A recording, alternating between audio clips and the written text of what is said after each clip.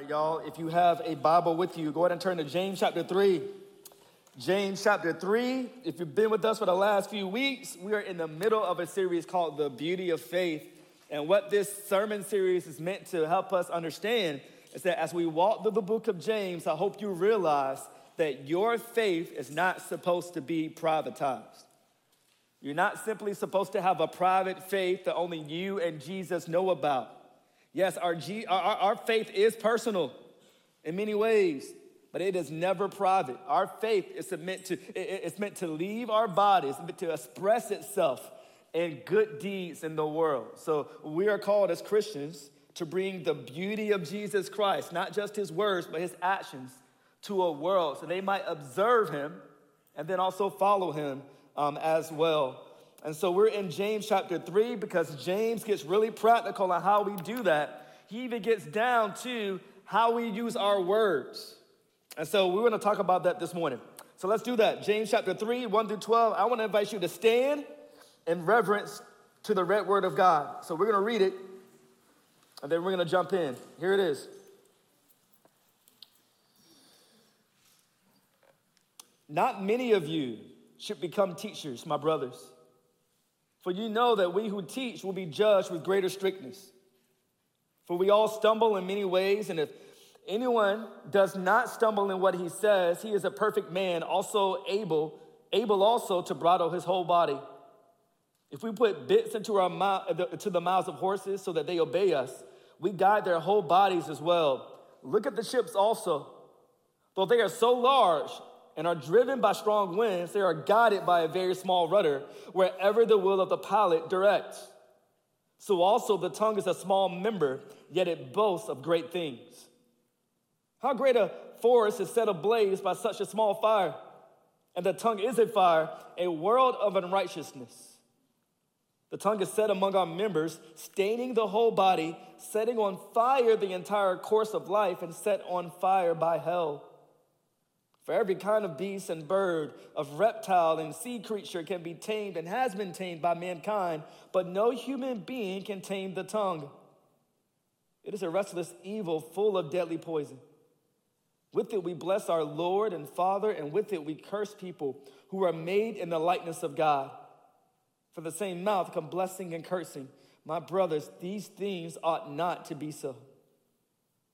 Does a spring pour forth from the same opening both fresh and salt water? Can a fig tree, my brothers, bear olives, or a grapevine produce figs? Neither can a salt pond yield fresh water. So this morning we're going to talk about, you guys can be seated. So this morning we're going to talk about the power of the tongue. And in thinking about this, y'all, I want to remind you guys that today is November 5th. And today being November 5th means that we are currently in the season in which our country, and I think maybe our world as well, is embroiled in a contentious debate. It's caused much division, much anger in our world, and it all surrounds this question: when is it appropriate to begin playing Christmas music? For some of you who are wrong, you think now is the time to whip out the Mariah Carey Christmas album and to blare that around the house. Anyone in this room that is wrong this morning? Anybody wrong? All right. And you people who are correct, you know that Christmas music should not be brought out until the Thanksgiving dishes are being put away, right? So those are the correct people. But there's a song that I actually enjoy. That's a Christmas song that I'll let slide if you desire to play it. Because it's a Christmas song, but it's much deeper than a Christmas song. And so it was a song that was written back in 1967. The first person who sang this song on a record was Stevie Wonder. And it's a song titled Someday at Christmas. Has anybody ever heard of that song, Someday at Christmas? See, little known Christmas song. I actually like that song because of its deeper meaning and its theme of justice. So like, for instance, like the first line of the song says this, it's haunting and yet hopeful. First line, Stevie sings. He says, someday at Christmas, men won't be boys, playing with bombs like kids play with toys. Now, let me already warn you, this ain't one of those Christmas songs that you sing sitting by the fire with a cup of cocoa with a marshmallow in it, reminiscing about the holidays. Like, it's a hard kind of song. It's hard and yet hopeful. And to understand the song, you got to remember the context in which the song was written. See, 1967, our country was still embroiled in the Vietnam War. This was an entire generation who had sat in the ruins of war. We've seen the destruction that war has caused, and we sat in the ruins. And it's an interesting song because in response to this, Stevie wonders, how did humanity get to the point where we use weapons of mass destruction so flippantly? Someday at Christmas, men won't be boys playing with bombs like kids play with toys. We all understand because of the destructive potential of bombs, we should not use them flippantly. But also this morning, where I'm trying to go is there is something else that has incredible destructive power that we shouldn't play with either, and that is our words. That is our words.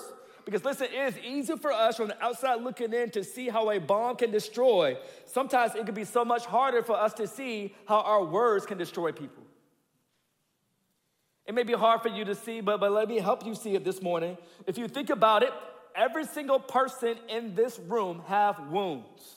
Some of them huge, some of them small. All of us still have shrapnel in us from words spoken to us that were wrongly spoken. And if that's not it, all of us have spoken words to ourselves and to other people that if we could have them back, we would desperately want to get them back. Our words have been used to wound people. We thought that they were just words and we weren't careful. And because we underestimated the power of our words, we caused incredible harm. We played with our words like kids play with toys. And let me tell you, we live in a time in which it's hard for us to realize this because we live in an era that you are encouraged to let your words fly. Sociologists call the time that we live in the age of expressive individualism. Can you say expressive individualism? And that's a term that many of you have likely never heard, but let me tell you, you've heard it every single time that you've heard phrases like this. When you've heard phrases like, speak your truth, you be you, be true to yourself, follow your heart, find yourself. And I'm not saying everything about those phrases is wrong, but expressive individualism just simply declares that anything that stops you from expressing who you believe your true self is should be categorically rejected. Anything that stops you from expressing your true self or what you believe to be your true self should be rejected. So the goal of expressive individualism is for you to find yourself and then express yourself. And I'm not saying that everything about this is wrong, but here's the major issue with expressive individualism. And I'm going somewhere with this. Everything in us doesn't need to be expressed. Everything in us doesn't need to be expressed. Because listen, this morning, everything in you isn't good. We all have some dark impulses, and here's the thing, just because you find it in you doesn't mean it should come out of you. Listen, when it comes to our words, just because you have a thought or just because you have a strong emotional response to a thought and you feel an urge to get it out, it doesn't mean that it needs to be expressed verbally. Hear me this morning. Our greatest need in life, the greatest need of yourself, is not expression. The greatest need that you have is redemption. That's the greatest need, guys. Before we open our mouths, we desperately need the Spirit of God to renovate our hearts so that what comes out of our hearts through our lips are words that heal and help rather than harm and destroy. And I want to encourage you guys this morning, feel free to respond to the sermon. Feel free to say amen. Don't be nervous about that at all, because let me tell you, the way that I preach, like when you give amen, you actually get a better sermon, right? And so don't hesitate, man. Don't hesitate to respond to God's word this morning. Amen, that's right. I appreciate it, brother. And so this morning, I want us to come face to face with the power of our words. Y'all, I want us to hear the potential that our words have, and I want us to hear how we steward this power. And so here's one thing I want to give you about our tongue or our words. Your tongue or your words, they have the power to reveal your hidden life. We think about what our words have the power to do. Let me give you something helpful that your words actually do. Your words have the power to reveal your hidden life. I love it because this passage helps us to see that your tongue is kind of like an X-ray. Like just like X-rays reveal what is hidden, your tongues do the same thing as well. And one of the things that your tongue actually reveals is this. It reveals, honestly, how spiritually mature you are. They do. So look at verse 2. James says, "For we all stumble in many ways." So I'll pause there. James right there, he's simply admitting, listen, we're not perfect. And he's included himself in on that. He said we all stumble in the way that we use our tongues. But then he says in verse 2, he says, "And if anyone does not stumble in what he says, he is a perfect man, able also to bridle his whole body." Now, I want you to understand something about that text. When it uses the word perfect, that word actually means mature. And what James is simply trying to get at is what I just said to you. He's trying to say that what comes out of your mouth reveals the maturity of your heart. And I say all that to say because we tend to have different markers of spiritual maturity. When you look at a church, you tend to think, oh, the people who've been at the church for a while, they're more spiritually mature. Or spiritual maturity comes with age. Or maturity comes with a certain kind of taste or the way that somebody dresses or things like that. But let me tell you, maturity isn't necessarily revealed by age. I think we know this. I know a lot of people with gray hair who I would not entrust my kids to. Like, they are not mature, right? I know that. I would hope that with age we do gain wisdom, but the ultimate measure of maturity is not when you observe a head of gray hair. Those things can fool you. We shouldn't measure maturity with our eyes, y'all, but I think we can often measure maturity with our ears. When you hang out with someone from an extended period of time, honestly, what most often flows from their mouths reveals their level of maturity. It really does. And my hope for you is that you will let people into your life close enough to you to influence your decisions. That those kinds of people are those kinds of people who are actually spiritually mature and are helping you rather than harming you. So y'all, don't look down on people because they don't look the part. My question for you this morning is when you're trying to figure out who you allow to influence your lives, my question for you is this: do they sound the part? Do they sound the part? What should they sound like? They are people who run towards encouragement, right? And they have a timely word of God for you. They have hidden God's word in their hearts, not just for themselves, but they also have a word for you too. Are the people that you're constantly hanging out with, are their voices constantly dripping with discontentment or complaining or frustration or gossip or slander? Right?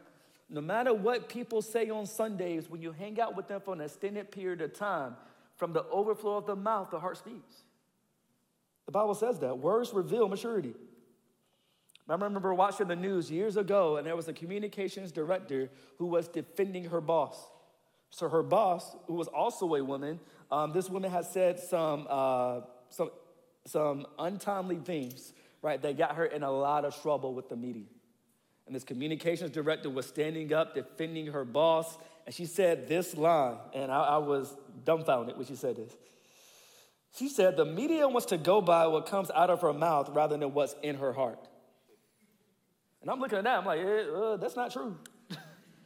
That's not true, because the tongue reveals what's in you, right? Out of the overflow of the mouth, the heart speaks. But hear me this morning, not only does your tongue have the power to reveal your maturity, hear me this morning, your tongue also has the power to reveal what controls your heart, what directs your heart. So look at verses 3 through 5. Verses 3 through 5, it says this. It says, "If we put bits into the mouths of horses so that they obey us, we guide their whole bodies as well. Look at the ships also, so though they are so large and are driven by a strong winds, they are guided by a very small rudder wherever the will of the pilot directs. So also the tongue is a small member, yet it boasts of great things." And so I hope in reading that verse, you see the analogy. You see how this big horse is moved by a little bit, You see how a big ship is moved by a little rudder, and the analogy is meant to help us understand a couple of things. One, something as small as a tongue has outsized power, has a major impact. Verse 5 says as much. It says, the tongue is small, and yet it makes great boasts. Something so small has incredible power. But also, I think these verses, I want you to hear this. It's demonstrating something else. Both of these analogies, there is someone who is in control of the small thing that's guiding the bigger thing. So there's someone that is holding the bit, the small bit that directs the big horse. There's someone who has the small rudder in their hands that's directing the big ship. So the question that we should have in regards to the tongue in this analogy, this should leave us with this question. What controls our tongue? What controls our tongue? What moves our tongue and causes everything that we see? But let me tell you this morning, you know what is in control of your tongue by what comes out of your mouth. The tongue always reveals who or what rules your heart. And your question may be, okay, Eric, what is the heart? I'm not talking about the organ, y'all. I'm not talking about what's going on right here. I'm talking about the immaterial part of you. You're not just physical. I'm talking about your soul. I'm talking about the part of you that feels, the part of you that thinks, the part of you that desires, the part of you that makes you you. And your tongue reveals what controls that. So I have a physical condition that I recently found out that I had like years ago, like 6 years ago. And it's a condition called nail patella syndrome. I didn't know that I had it because I'm not a scientist. I can't see genes, right? And so it's a genetic disease that affects a very small portion of the population. Not too many people have this. A lot of people don't even know about it, right? And so nail patella syndrome is genetic. It affects nails, kidneys, eyes, knees, hips, all of that, right?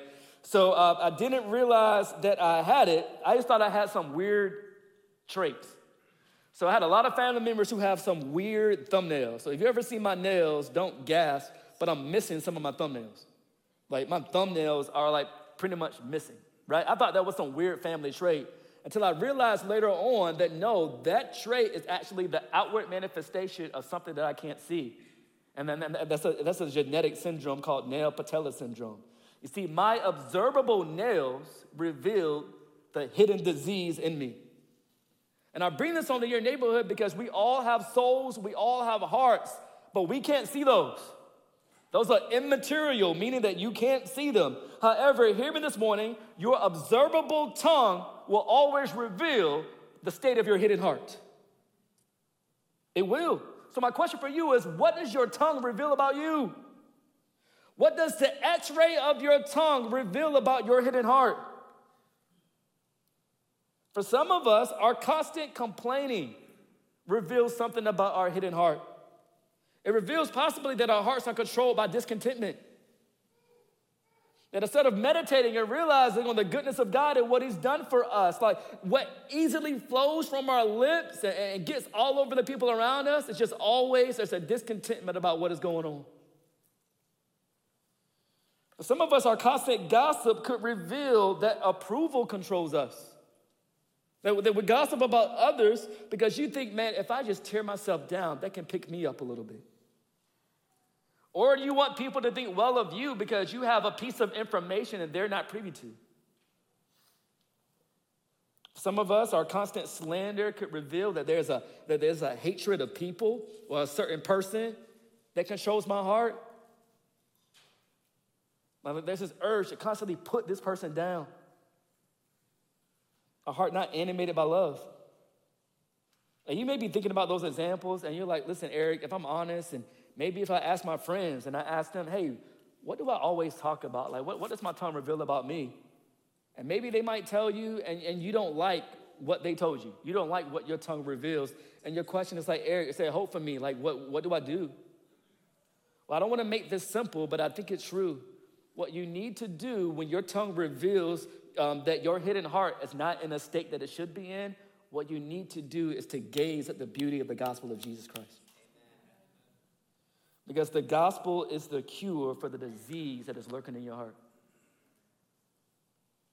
So it's one of those things, like if your tongue reveals discontentment, a tongue that reveals discontentment needs to truly believe that because of the work of Jesus Christ on the cross at Calvary, and you've been reconciled to him, you have what your longing soul desperately needs. That you could be disappointed because you don't have what you want, but you don't have to be discontent because you have the God of the universe who is for you and not against you. Not only that, you might have a tongue that's ruled by an excessive need for approval. And you need to remember that in the gospel, that you have been approved of by the God of the universe because of Jesus' work on the cross. And because you have a God of the universe who loves you, who cares for you, who calls you his child, his approval is so much more valuable than the approval of other people. So I no longer have the gossip and slander to get other people's approval. I already got it in the God of the universe. Yeah, I could go on, but you get the point. When it's clear that your tongue reveals sin in your heart, I want to encourage you to repent and to yet again, once again, believe in the gospel. Don't ignore it. Don't ignore it.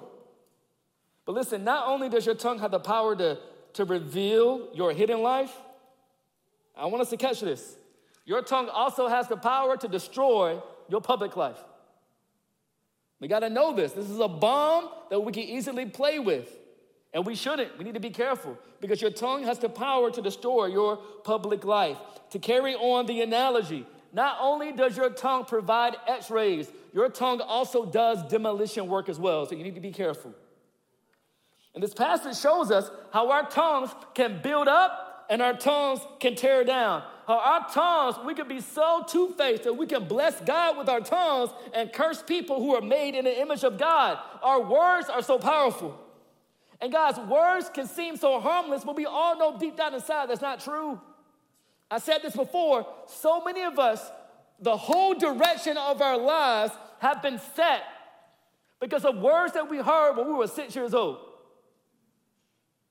For some of you, you heard from a parent, you heard from a loved one, you heard from a teacher, you heard from somebody, you will never amount to anything, and now you're living your life to prove somebody wrong who's not thinking about you anymore. And why is that? Because words are powerful. For some of you, it's not even the words that you heard. For some of you, it's words that you didn't hear. For many of you, you grew up and you didn't receive the affection, the love, the care, and the concern that you should have gotten. So you're out here living your life in response to that, trying to get that love and affection and care in all the wrong places because you didn't get it in your childhood. For so many of us, man, we're like that. I remember sitting down with a family member of mine who was in his 70s, and he was still shaking in rage because of something that he heard when he was 7 years old. Words have an outsized effect.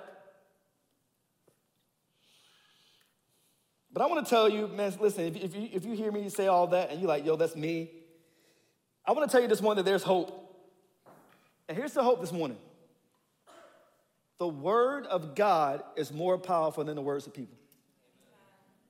That's the hope. The word of God is more powerful than the words of people. Human history is a demonstration of the power of God. Genesis 1, God creates the world by the word of his power.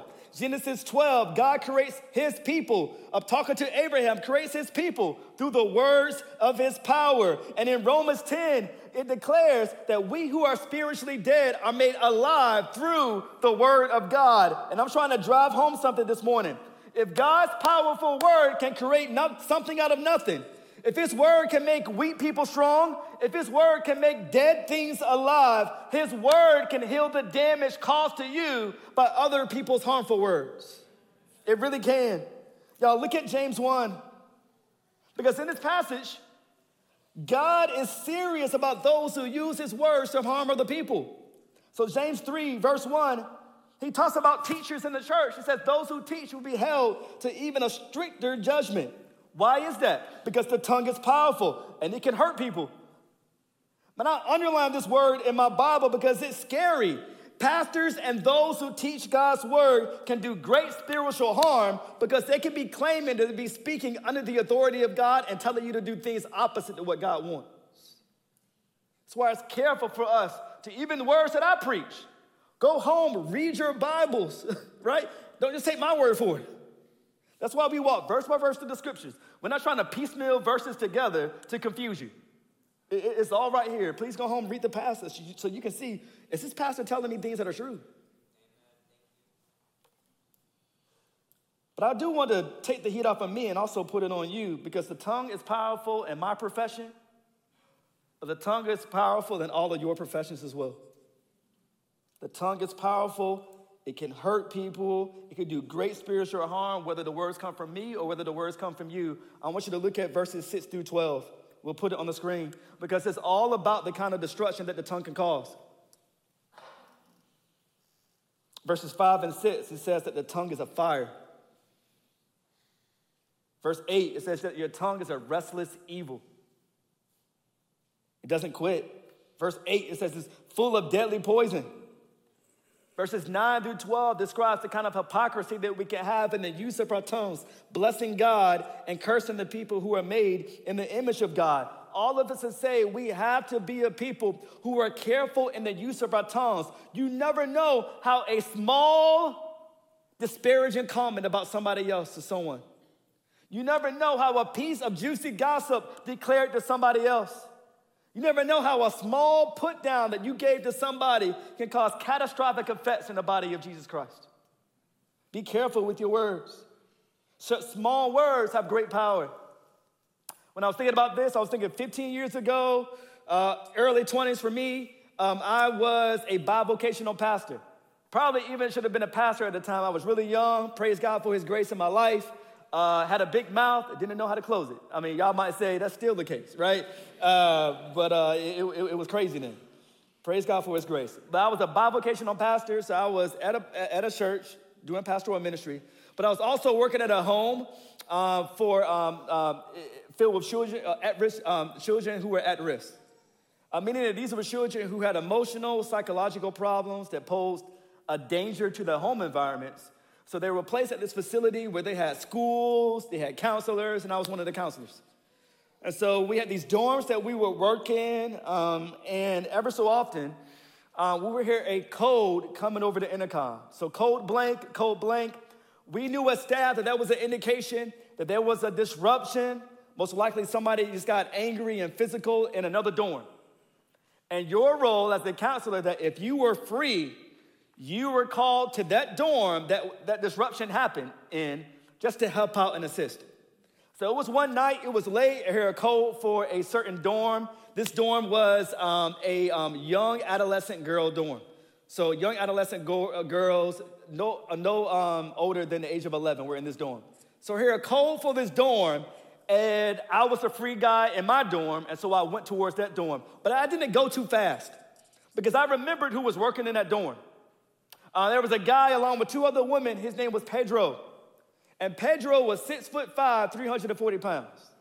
Pedro was a big dude. Pedro actually used to play defensive tackle for the Seattle Seahawks. So for me, I was like, listen, Pedro can handle himself, right? Like, what am I going to do?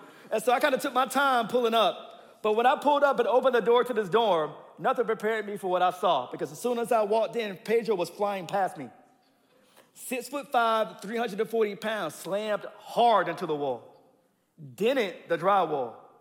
And I'm thinking, is there a Mack truck in this dorm? Because that's the only thing that can move Pedro like this. I'm thinking it had to be some huge force.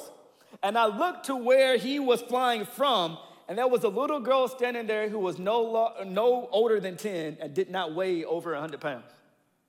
I can say a lot of things about that night, but I can tell you my first thought and what it was. I was wondering how something so small had the power to do and to move something that was so big. And when I think about that picture, I think about that's the thought that we should have when we look at the damage that our words have caused in the world. Here's the thing, we all know it's true. Wars have been caused because of misuse of the tongue. Our tongues destroy relationships. Our tongue destroys lives. Our tongues destroy churches. When we complain. Y'all, have you ever just been content with life? And you start somebody besides you start complaining, and all of a sudden you're discontent now. Like, I know what's happened to me. Gossip affects people. Lies affect people. MBC Arlington, let me encourage you. Be careful with your tongue. Be careful with your words. And I guess let me say this. You may be looking at me and you saying, Eric, listen, man, this passage just seems so hopeless and pessimistic. Let me give you a glimmer of hope. Verse 8, and verse 8 doesn't sound hopeful, but it actually is. Verse 8, it says this. It says, but no human being can tame the tongue. It is a restless evil, full of deadly poison. You may look at that verse, you're like, all right, okay, cool, Eric, let me shut my Bible, let's go home. Because you told me that, listen, my words are harmful, but I can't control them. So, like, what do you expect me to do? Like, why are we even here this morning, right? But hear me, while it's impossible for you to tame your tongue, let me introduce you to somebody who can. Jesus can. He truly can. Listen, we deserve condemnation because of the destruction that we have caused with our lips. And I love how Jesus comes to the world and he spoke only words of life. I love how Peter describes the words of Jesus. Peter says, to whom shall we go? You have the words of eternal life. Jesus only spoke words that were fitting and were appropriate and were helpful for the situation. And because we sinned against God, our careless words deserve our condemnation. And Jesus' controlled and careful words, those deserve the approval of his Father. And yet, this is the beauty of the gospel. Jesus took the punishment that your careless words deserve.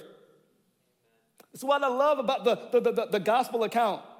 You remember when Jesus was standing before the judge and the tribunal, and they were hurling all these accusations against Jesus. And Jesus, what did he say? He said nothing. What I love about that scene is that in that moment, if there's anybody who can speak up and say, those charges don't fit me, it could have been Jesus. But Jesus stood silent, and in his silence, he was taking upon himself the punishment for your poorly chosen words. That's why I love the gospel. Jesus died on the cross for our sin. He rose again in power, proving that he's God, and he's able to offer you forgiveness. And if we simply come to him, repenting of our sin, trusting in Jesus as Lord, guess what's this morning? You can be forgiven of all that you've ever done. You can be forgiven of every misword, of every misstep that you've taken with your words. And the beautiful thing about the gospel is this: not only is forgiveness possible, power is possible. You now have a power, the Spirit inside of you, that can do the work that you can't do. You can't tame the tongue, but our God in heaven, he can do it. He can do it. He's given you the ability to have power over the tongue. Ben, you guys can go ahead and come back up. So the question that you might have is like, okay, cool, Eric, man, I know my tongue is out of control, and I believe in Jesus. So like, what do I do? Like you said that the Spirit dwells in me, helps me to get control over my tongue. Like, how do I step into that? Like, can I give you a couple of things really quickly? It's a helpful discipline. Here's one. Y'all, we have to form the discipline as people of God to give God our words first. Give God our words first. Eric, what do you mean by that? For us to use our words properly in the world, we first need to give our words to God. And what I'm talking about here is the discipline of prayer. For too many of us, we go to people with our words before we go to God with our words. So the moment that you feel anger, the moment that you feel grief, the moment you feel frustration, the moment that you feel anything, you pour out your hearts to people rather than obeying the command to pour our hearts to God. And let me tell you, when you do that, you'll gossip, you'll slander, you'll boast, and guess what? In that circumstance, you'll usually be wrong. But my question for you is, what if you gave God your words first? What if you paused before you poured out your heart towards people and you poured out your heart towards God? You may be looking at me and you say, Eric, I can do that? I can just tell God how I feel? Yes, you can. Matter of fact, that's why I love the Psalms. It's a type of song, a psalm that has confused people. And those psalms are in a category called imprecatory psalms. Can you say imprecatory? Imprecatory psalms. And those are psalms in which the psalmist is just going off on people, just cursing people, right? Like David got a psalm where he was like, God, will you bust the mouth? Will you punch the wicked in the mouth? Will you break their teeth? And I'm reading that, I'm like, yo, you can pray that? Like, you can Like, you can say that? And this confuses a lot of people, and I don't have it all together myself, but what I love about the imprecatory Psalms and what makes that verbalization valid is this. David is not articulating that to the person that he desires to punch in the mouth. He's articulating that to the God of all heaven, and he's trusting God to sort it out. Like, he's saying, God, I'm giving you my first word. God, this is how I feel. God, I'm giving you my first word, and I'm giving it to you because I want to trust you to have the final word. And what we tend to do is we tend to do the opposite. We use our words to control. We feel slighted by somebody, and we try to use our words to, like, control them or control the situation or control how they're viewed by other people. But no, what if we gave God our words first? What if we say, no, God, like, I feel anger, I feel frustration. I don't want to curse that person. So I'm bringing it to you. And I'm going to trust you to have the final word and not me. Y'all, there are going to be some times in your prayer life that you need to bring your anger, your frustration, your grief to the Lord. And God's going to tell you, hey, just give that to me. Leave that to me. Leave that here. And don't say anything to anybody else. There's going to be times like that. Like, just like there's times at work where somebody sends you an email and you just want to go off and you type that joint out and you leave it in drafts. And you're so grateful that you did that. There could be some times in prayer that you need to do that. But I know your response here. You're like, no, there's some times in which people wrong you. And I need to say something to them. But listen, hear me this morning. Give God your words first. When that's the case, we give God our words first in prayer. And prayer becomes the filter that God uses in our lives to help us as we go to somebody else. I'll give you an analogy. I couldn't really think of a better one this morning, so I came up with this one. I remember years ago hearing a piece of gossip about me. So it went all around the rumor mill. It got back to me, but the piece of gossip was not true. And me, I tend to be just I'm a prideful person, man. I was angry about it. I was upset. The piece of gossip wasn't even true. And all I wanted to do in that moment was to use my words to control other people's opinions about them, just like they used their words to control other people's opinions about me, right? I wanted to get them back, gossip, slander, to do all that. And I guess I wish I could say that I always do this, but I praise God that in that moment, before I did anything, I just got on my knees and I started praying about it. And when I started praying, a thought popped into my head, and this thought actually may be for you this morning as well. I remember hearing, not in a voice, man, just having an impression, just having this thought, like, Eric, your ministry isn't retribution. Your ministry is reconciliation. Your ministry isn't retribution. Like, it ain't your job to get people back. Jesus in his word says, vengeance is mine. I'll repay, says the Lord. That ain't your job. Your job is reconciliation. That's your role. Your role is to use your words to help and heal rather than destroy. So after that, I confronted this person about it. It was a great conversation, but that conversation went so differently than if I actually prayed about it and didn't allow that prayer to filter my conversation, because I would have went in with guns blazing. But prayer often is an occasion where we can cast our burdens on God instead of hurling our burdens at other people. So MBC Arlington, give God your first word. In other words, give God your first draft, so to speak. Pour out your hearts to him. And let his character edit what you say to others so that it is helpful rather than harmful. Amen? But not only do we need to give God our first word, we also need to meditate on God's word. We need to meditate on God's word. God, often the reason why our hearts are so filled with words that we don't want to say, because our hearts aren't filled with God's words. We're often so careless with the words that flow from our lips because we're not careful to hide God's word in our hearts. And this must not be so. Yeah, I pray that we'll be a community where complaining does not easily flow from our lips. I'm not saying that you don't ever express that things that are wrong in your lives, but there's a difference between expressing something that is wrong and a constant drip of complaining. And when complaining easily flows from your lips, I want you to meditate. Sometimes it's an indication that, listen, you're not meditating on Ephesians 1, because Ephesians 1 declares that we have every spiritual blessing in the heavenly places in Christ.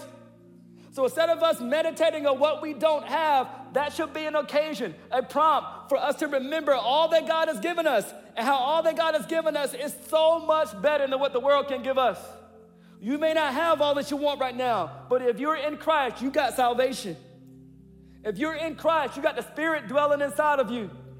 If you're in Christ, you got a community of faith around you, and you got heaven ahead of you. And that's enough to bring joy to your soul right now, even when you're tempted to complain. If gossip or hateful speech easily fall from your lips, that might be an occasion for you to meditate on 2 Corinthians 5:18-19. I love this passage. I need to meditate on this all the time because it says this. It says, and all this is from God, who through Christ reconciled us to himself and gave us the ministry of reconciliation.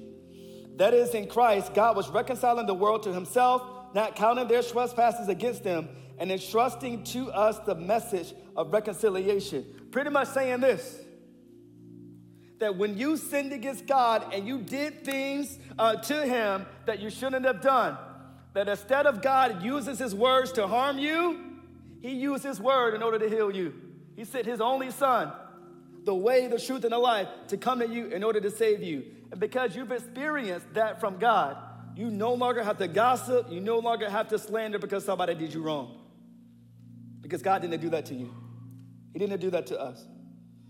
MBC Arlington, as I close, I want to encourage you guys to be the kind of community that reminds us to use our mouths like this. To gently remind the people in your life, y'all, there are no small sins.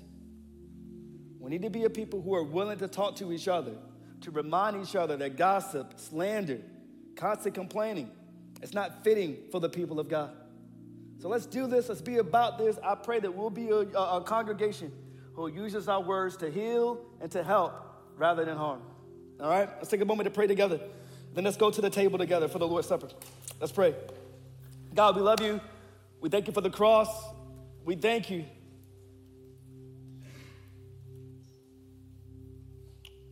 for the gift of words. We are created in your image, and you are a God that communicates. You are a God that reveals, and you've made us as human beings to have the ability to communicate it. But Father, I pray that you will transform our hearts so that the words that we will say are fitting. Help us, Father. We need your help to tame these small things in our mouth that have an outsized impact. Father, I pray for those who don't know you. I pray that they will hear your word in the gospel. And instead of giving a rebuttal with their own words, I pray that they'll receive your words in faith and obedience. May they trust in you and receive you as Lord. I pray that you will transform our speech. God, help us today to repent of ways that we've misused our words. Help us to walk with you all of our days. We love you. I pray these things in the name of Jesus. Amen. Amen.